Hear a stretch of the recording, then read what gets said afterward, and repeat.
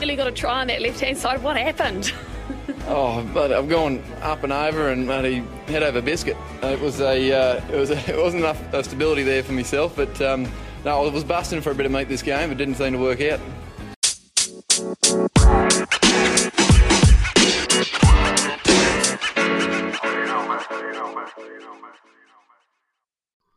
Hello, cheers, and welcome once again to the Scrum of the Earth podcast, the weekly show that brings you news, reviews, great interviews, and so much more, all about the world of rugby union.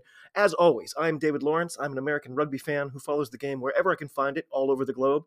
If you'd like to get in touch, well, I'd love to hear from you. So I'm on Twitter @ofscrum.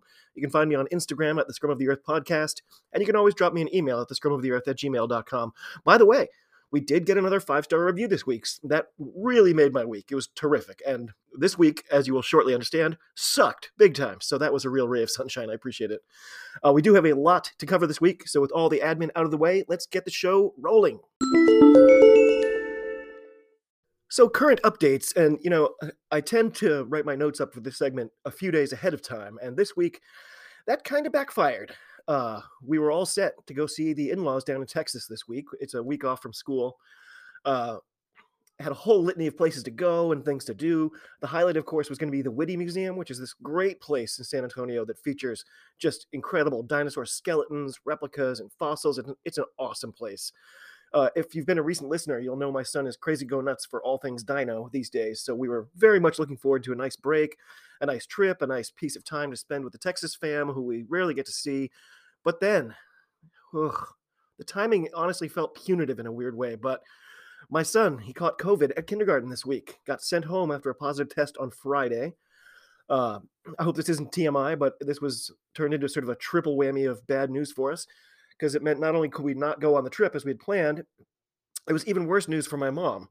So my mom's sister, my lovely and wise Aunt Eva, she was overtaken by a storm of cancer and bad news, getting diagnosed with lung cancer just completely out of the blue, being given a few months to live, then whoosh, within a week or a week and a half, she was just gone. My Uncle Louis, he might be the toughest person I've ever met. He spent years toiling away in the steel mills of Baltimore, since as long as I can recollect. He is completely and utterly devastated. His whole world just crashed down like a bolt of lightning. And now, because we saw my parents the night before my son got the positive test, my mom won't be able to safely attend the funeral of her own sister, who she loves so very much. It makes me mad, sad, and disappointed all at the same time. But I keep reminding myself I'm the lucky one in this scenario. So definitely one of the toughest weeks I've had since starting the pod. I apologize for going on about it, but I've made it my policy here to be open and honest with you guys, and that's where I'm at. So thanks to all of you for your support ahead of time. It's always a boon to have just an extra bunch of sort of quasi-family out there to lean on, and I very much appreciate that. It's too good! People have to know! No, Isa, I'm afraid it's not good news again this week. So this week I saw that Claudia MacDonald, the scrum half for England's Red Roses, she might have seen the end of her rugby career. So last November, she was injured in training, and she and her doctors, it seems, just badly underestimated the severity of the injury to her neck. So since then, she's had to endure just a pattern of, thinking she's going to be back out on the pitch in 3 or 4 weeks, only to find out that that's not happening. Lather, rinse, repeat. Only recently did she learn the true extent of the damage.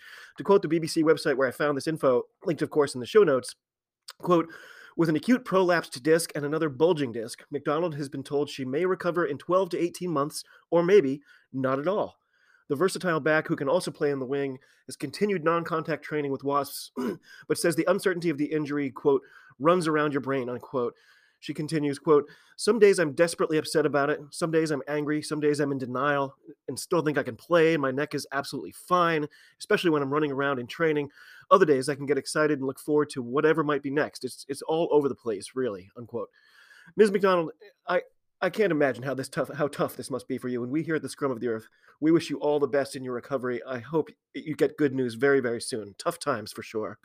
Okay, moving on to our thoughts of the week, and my thoughts this week are on the cool interview I just saw with Nick Cummins, the Honey Badger himself, who most of you know is responsible for the brilliant quote I use at the top of each podcast episode. He was on Rugby Pass Offload, and I've linked it in the show notes, as always. Of course, he never fails to be a great chat. I highly recommend you check it out. It's so much fun. Okay, and as always, that brings us to our reviews. I got to start this week by mentioning The Scottish Super Six League started back up this weekend, and I was just completely blindsided by it. I honestly had no idea it was back. It's so weird. When it ended last season, I had really taken a shine to it, and I bemoaned in this very space how long it would be until its return.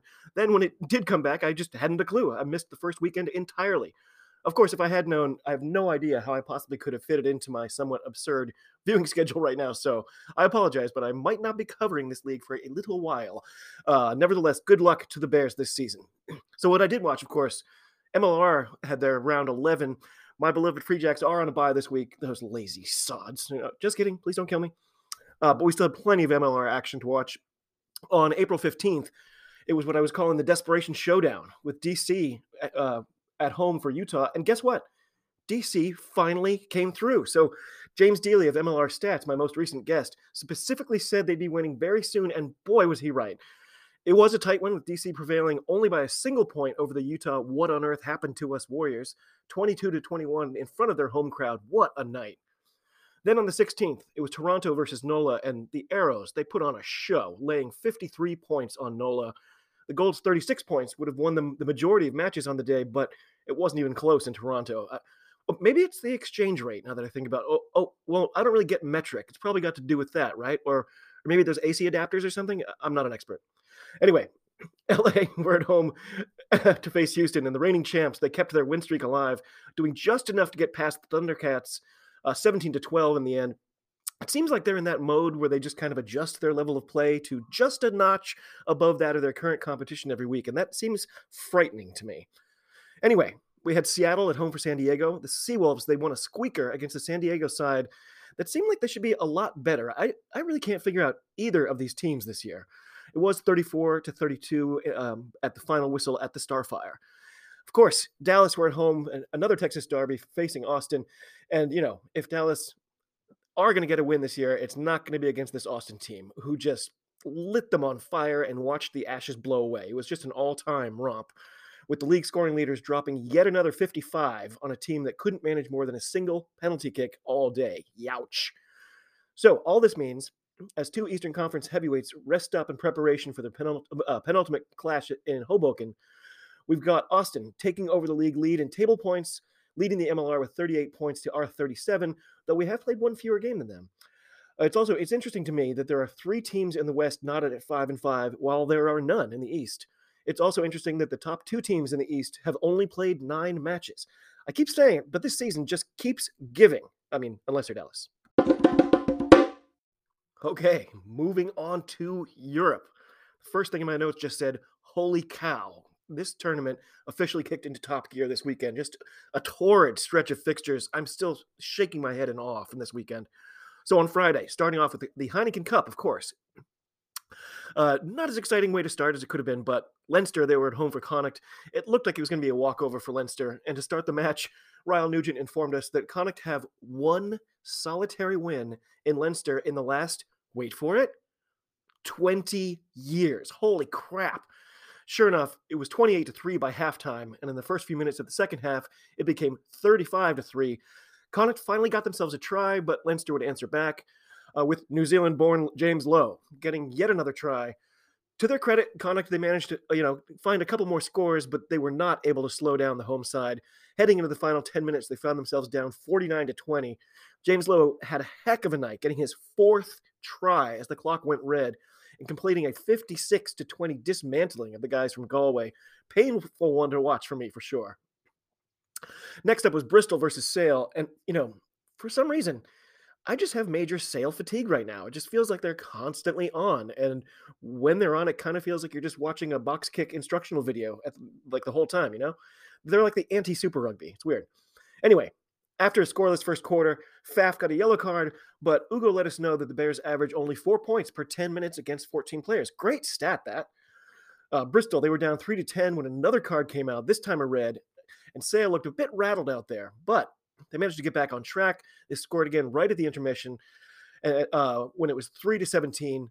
At about minute 48, Sale got yet another yellow card and found themselves in the odd position of being up despite missing players for most of the game, and they were down to 13 men with the score 3-24, just a really weird one. So then Harry Thacker, who I just this weekend realized I'm constantly confusing with Zach Mercer. He scored to shorten the gap. Sale got themselves another yellow, and Bristol took advantage this time of the disarray on Sharks defense, scoring again. And with 25 minutes to go, they were only down a converted try, 17-24.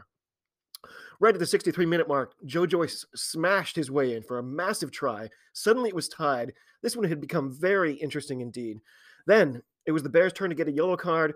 Sale got a couple of penalties to make the aggregate score, as they'd been displaying by this point, 34-39 in favor of the Sharks with just 6.5 left. Sale, they held on to earn themselves a quarterfinal spot in the Heineken Cup.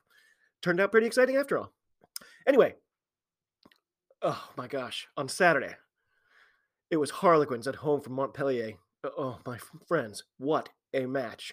Apart from having Philippa on comms again, who I have to say sounded more enraptured and ecstatic than I've ever heard her, the game itself was unbelievable. Quins were starting from way behind, then seeming to take complete control. Oh my word.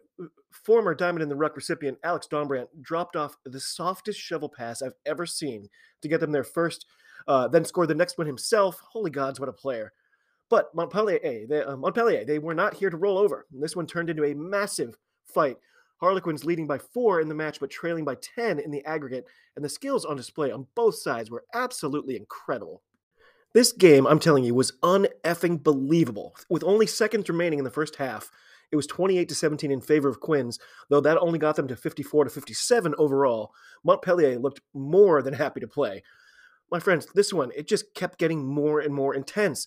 My pick to win the Prem this year were ahead 8 on the day, though 6 behind in the competition, and only 6.5 minutes remained. Then, right at the 75-minute mark, it was young Lewis Leineck getting a gorgeous try, only meters to the left of the posts.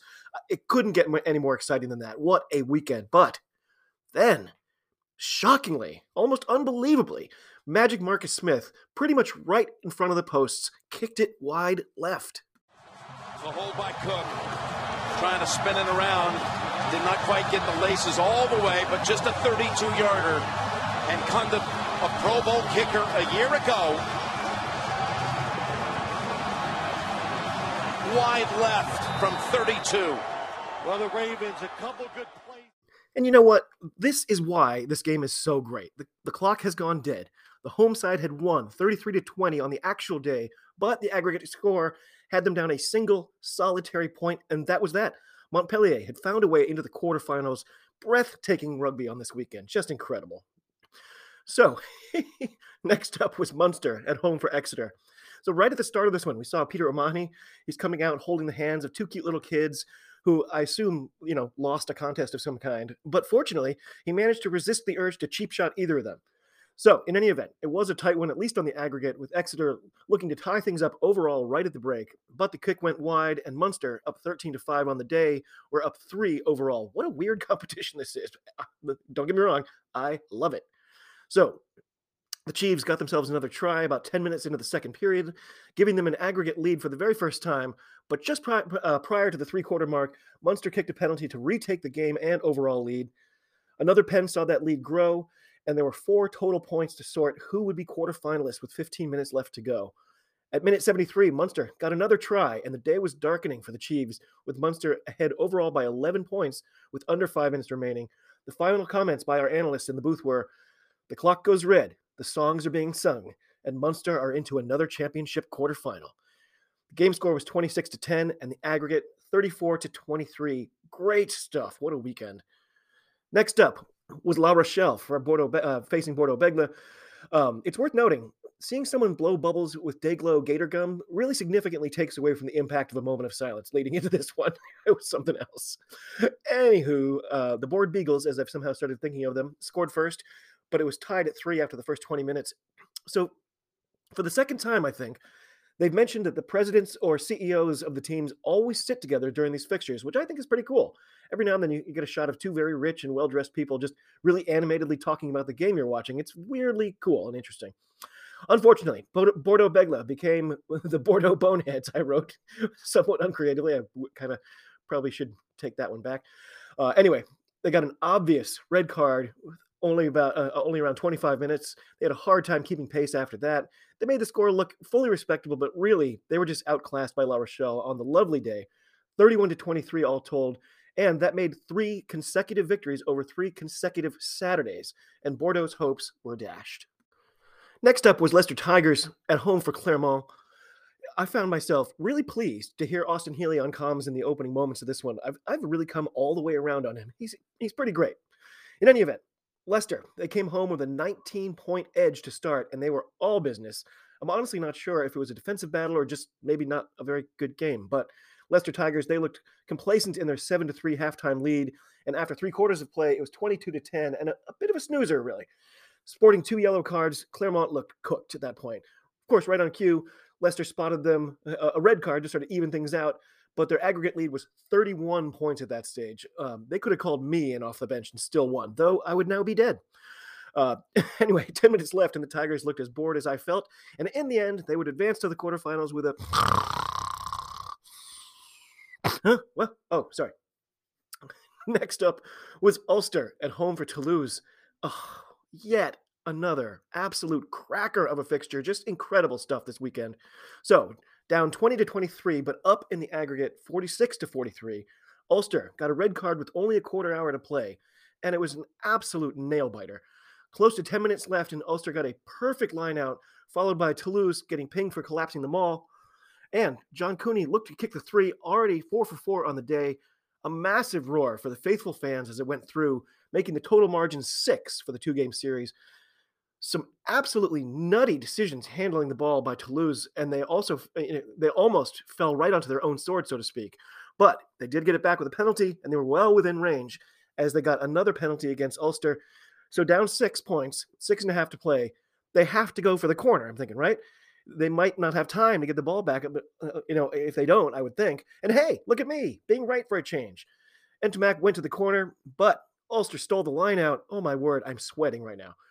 They cleared it out, but not nearly as far away as they would have liked. And again, the French side were attacking up a man.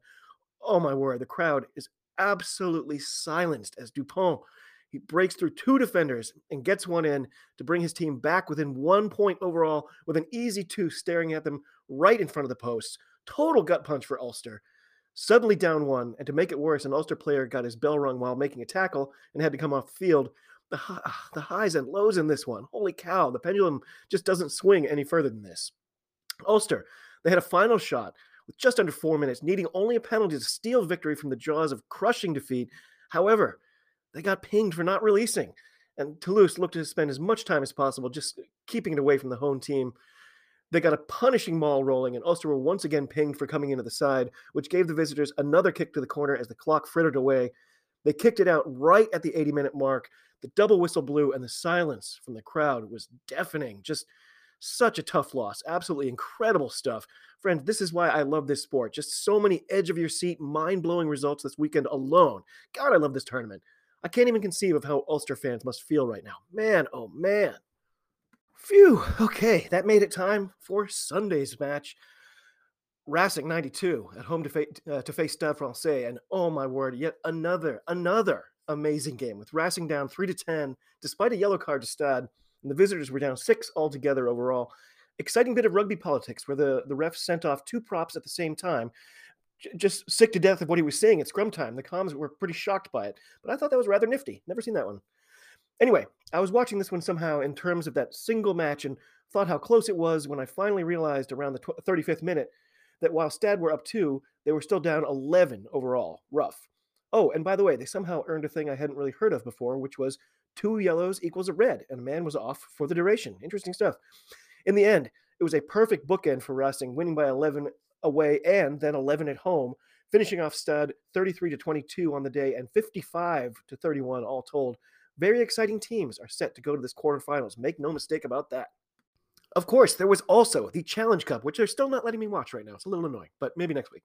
Anyway, on Friday, we saw London Irish at home for Cast. My newest friend, James Dealey of MLR Stats, he must have been, as they say, chuffed for this one, with his London Irish destroying Cast to the tune of 64-27. I don't believe I've ever seen the former no-nos get 64 points. Just a veritable smashing, this one. Next, it was Biarritz. They were facing Wasps. This one looked exciting after the fact, but of course I can't actually watch these games despite what they said earlier in the year without ponying up some dough to yet another lackluster streaming service, and I will not do that right now. Anyway, 29-39 was the score at the end, with the majorly up and down Wasps getting a nice road win in France. Then it was Lyon. They were facing Worcester. I was unsurprised to see that Lyon had their way, slapping around the Warriors 31-17, all told. I'm desperately trying to find something else to say about this one, and nope. Next up, it was Newcastle hosting Glasgow. Friend of the pod, John Anderson, must have been smiling ear to ear as his Warriors tamed the Falcons to the fist. 17-27 was the end result. And for me, it's just nice to see a URC team beat a Prem team, especially away, considering all the naysaying I hear about the quality of these two leagues. Great result on the road for the Yosemite Sams. On Saturday, it was Toulon versus Benetton, with the home team more than doubling up their Italian visitors. 36-17 was the score in a match that never looked truly competitive. Gloucester were at home for Northampton. The Cherry and Whites won at home by a nice round 10. And I'm not going to lie, didn't catch a single second of it, nor a single highlight. 31-21 was your score. That's plenty for me. I have no more. Anyway, moving on to Edinburgh at home for Bath. Friend of the pod, Craig Manson, was there with his son, witnessing a smashing win by his team, 41-19 in the end, despite it looking close early on. Congrats, Craig. Good job. On Sunday, it was Saracens versus Cardiff. I was surprised to see Cardiff managing to score 33 points. But unfortunately for them, Sarries got 40. Another big win at Stone X Stadium. Much closer match than I would have imagined, however. Okay, finally, moving on to Super Rugby Pacific. As I mentioned last week, we had an oddball Tuesday match on the 12th, which was Hurricanes versus Moana Pacifica, which until this weekend I realized I had been mispronouncing apparently. Sadly, though, they were pretty much overmatched the whole way. It was already 22-5 at halftime. And as they described it on a New Zealand website, quote, the Hurricanes have ruthlessly exposed Moana Pacifica's substandard maul defense to inflict a 53-12 defeat on the Super Rugby newcomers, exacting revenge for their shock loss last month, unquote. Other headlines frequently involve the use of the word thrash, I noticed. So TJ Paranaro was out there with a mostly sort of second team. I imagine that was due to a late scratch this past weekend. And he managed to get his 58th Super Rugby try, leaving him only 2 behind Izzy Folau. It would be lovely for him to get that record this year. Come on, TJ. So, guys, this was a big one. On Friday, the 15th, it was the Crusaders at home for Blues.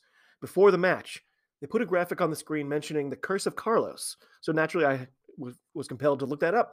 And I found an article explaining that the Blues had been great while they had a player named Carlos Spencer, until a certain Joe Schmidt came along. The new coach and Spencer didn't see eye to eye, and soon enough he was let go, ending up ultimately in Northampton, of all places.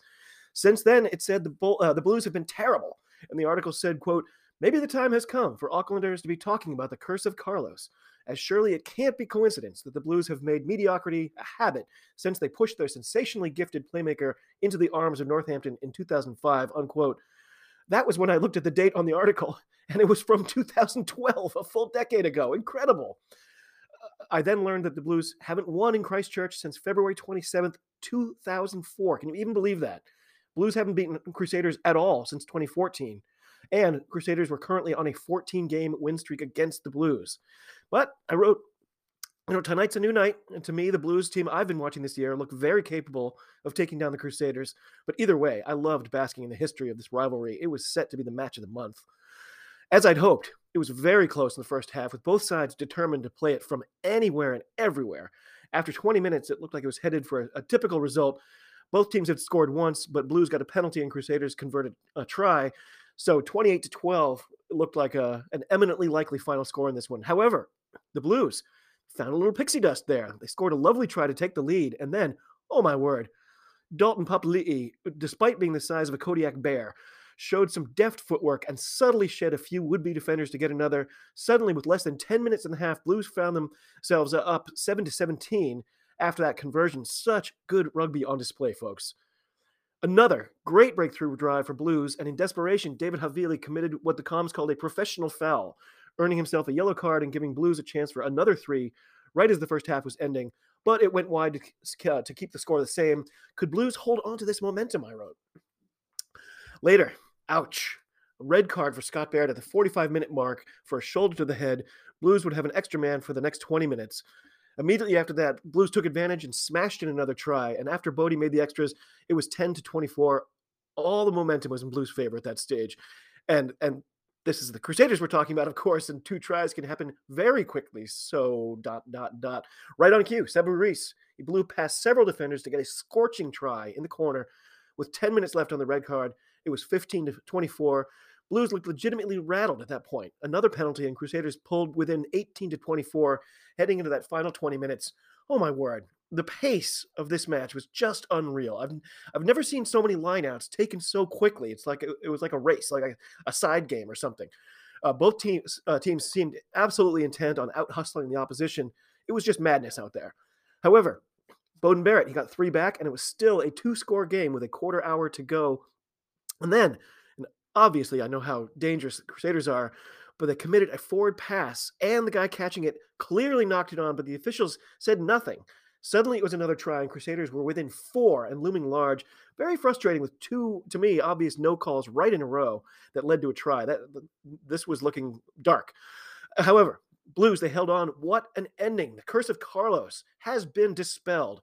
The Blues getting their first victory over the Crusaders in 8 years and their first win in Christchurch in 18. Holy cow, what a result. So good.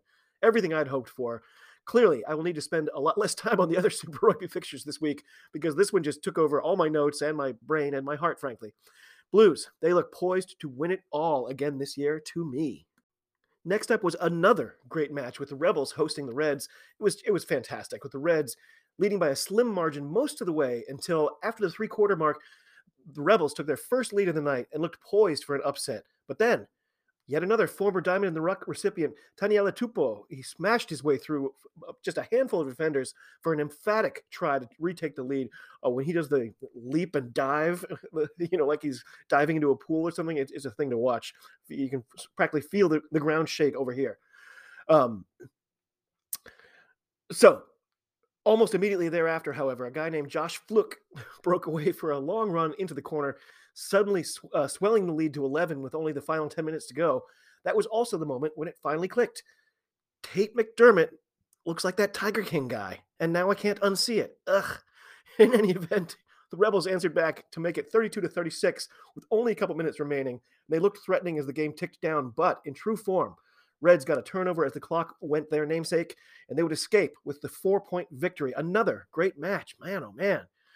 On Saturday, it was the Chiefs hosting Moana Pacifica, and at the start of the broadcast, they showed their match predictor stat, and it indicated that the Chiefs had a 97% chance. Yikes.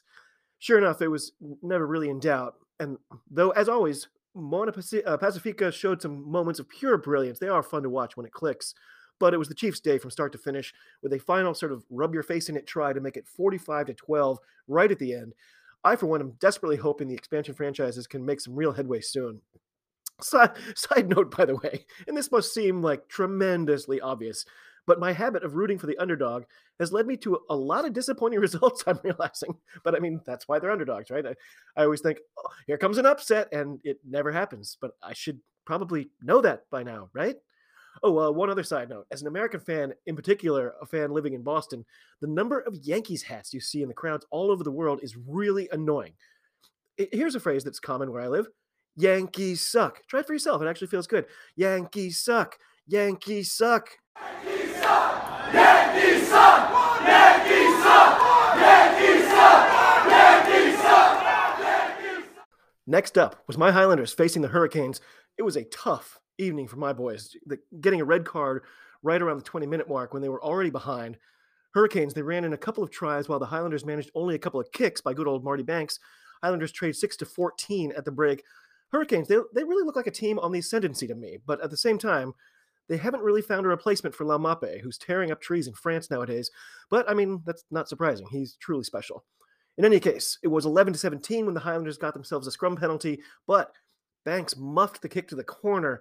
All that momentum was lost. Side note, they kept playing Living on a Prayer all day, and I just have to wonder, if he was halfway there in 1986, surely he must have arrived by now. In any event, around minute 65, there was an insane scramble in front of the Hurricanes' posts, and in a blink, Highlanders were over and taking their first lead of the game, 21-17 after Banks kicked the extras. That lead was short-lived, however, with Aidan Morgan on debut, getting his first career try and giving his team the lead once again. Geordie couldn't make the conversion. It was a 1-point contest with about 5 minutes left. Not good signs for my guys.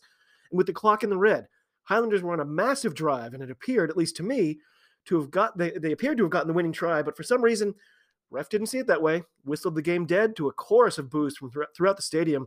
What a crappy way to be handed another loss. I thought the officials had done a fantastic job all day, but what a sick feeling that gives you. Anyway, finally, Force were at home for the Waratahs. I was really hoping the Force would be true to their name, but I was just dying for a close one over in Australia. Of course, You can't always get what you want.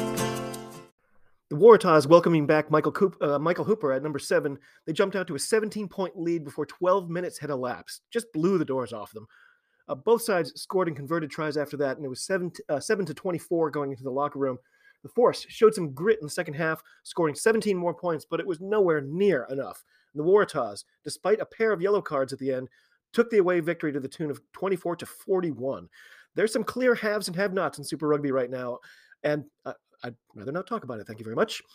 So looking at the league table quickly, I see their plan from the makeup matches has worked in that all the teams have now had 8 games under their belts. The Blues, the Brumbies, and the Rebels, they sit on top by virtue of single losses, with Crusaders close behind. Those totals are 31, 31, 30, and 28 points, with the Blues on top by virtue of points scored overall. There are 3 teams then in the 20s, with the Tars, Chiefs, and Canes on 24, 23, and 20. And then there's a drop-off with the Force and Rebs in the teens, and then my Highlanders, the Fijian Drua, and Moana Pacifica rounding out the very bottom with 1 win apiece. Yikes.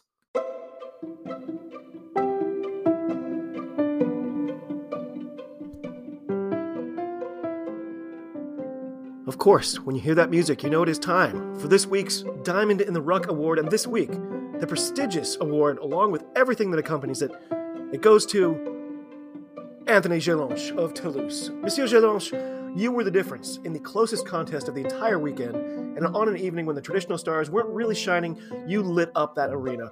Apart from your hammering defense, it was your soft hands that got the ball out that became the difference maker in this one, and to you, it was just another day at the office. Helped in large measure by your brilliance, your team became the only one to register a win at the Kingspan in Belfast in this entire tournament. Monsieur Gelange, congratulations to you on getting through to a European quarterfinal. Enjoy all the spoils and the accolades that come along with it, for you, my friend, are the lucky winner of this week's Diamond in the Ruck Award. Congratulations!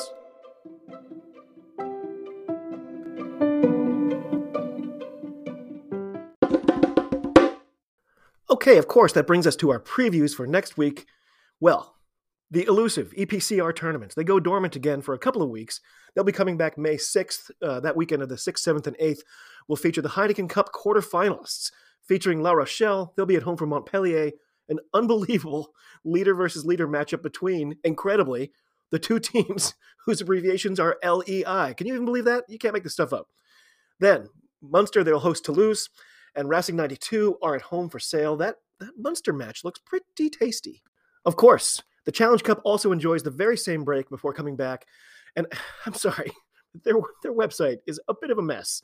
So it lists Toulon versus London Irish, followed by Toulon versus London Irish. And then Edinburgh will be home for Wasps, followed by Edinburgh at home for Wasps. So yeah, I can tell you the other teams that will be competing will be the Saracens, Gloucester, Lyon, and Glasgow, I think. Maybe. Again, this is the beauty of this effed up tournament. Like, even if you can find the fixtures listed somewhere, it's more like a weather report. It's like, yeah, this is kind of what we think might happen. So you should at least kind of prepare for it. Maybe.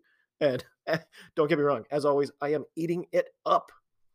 Moving on. Women's Six Nations comes back this weekend. I'm very excited for that. That will be 1 match Friday, 1 Saturday, and 1 Sunday. And praise be, they didn't put the Italy match on Sunday. So instead, Friday will feature Wales at home for France. Oof.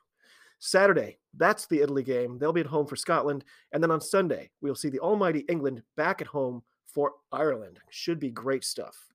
And then, down in Super Rugby Pacific, it's going to be what they've named, perhaps uncreatively, the Super Round, which for us just means all 12 teams will converge in Melbourne. They'll be at the AAMI Park, where the entire round will be played.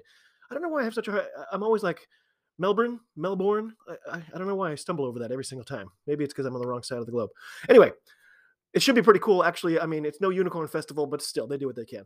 In any event, That will, of course, feature on Friday the Chiefs facing the Waratahs, followed by Moana Pacifica facing the Force. On Saturday, it'll be Blues versus the Fijian Drua, followed by Hurricanes versus the Reds. And then on Sunday, we'll have the final doubleheader of the week with my Highlanders facing the Brumbies and Crusaders facing the Rebels. What a weekend. It's going to be super.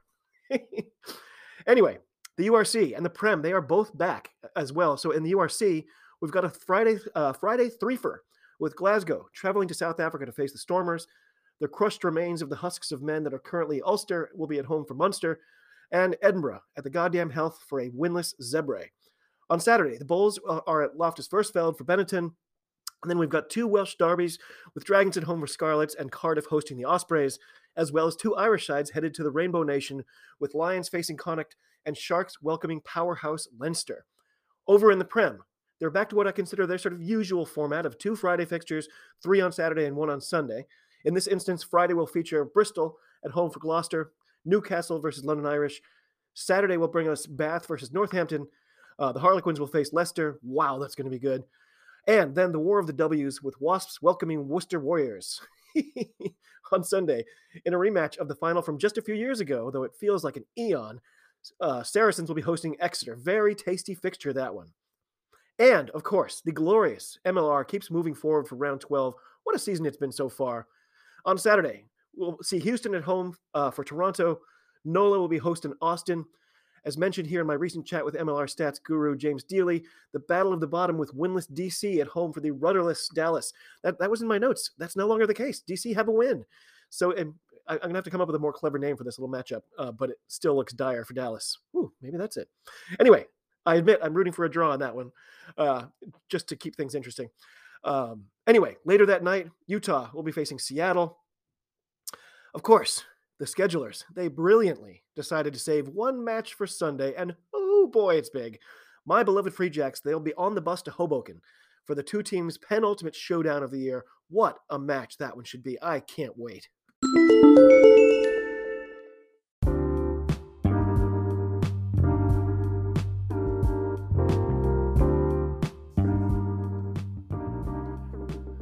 Well, my friends, that does it for another week. What an incredible weekend. Thank you all so much for listening and for reaching out. It's just always great to hear from you. As always, if you'd like to get in touch, please do so. You can use Twitter @ofscrum. You can find me at the Scrum of the Earth podcast on Insta. You can always just email me at thescrumoftheearth@gmail.com. If you can bring yourself to, drop me a nice review, that would please me to no end. And as I mentioned, we actually got another 5-star review this week, so that was great. And a listener decided to buy me a beverage through the buy me a coffee link in the show notes, so that was great too. But whoever these listeners are, I really appreciate it. It really means a lot to me, especially during a crap week like this. Anyway, thank you all for coming along. To all of you across the globe, cheers. Talk to you soon, and be well.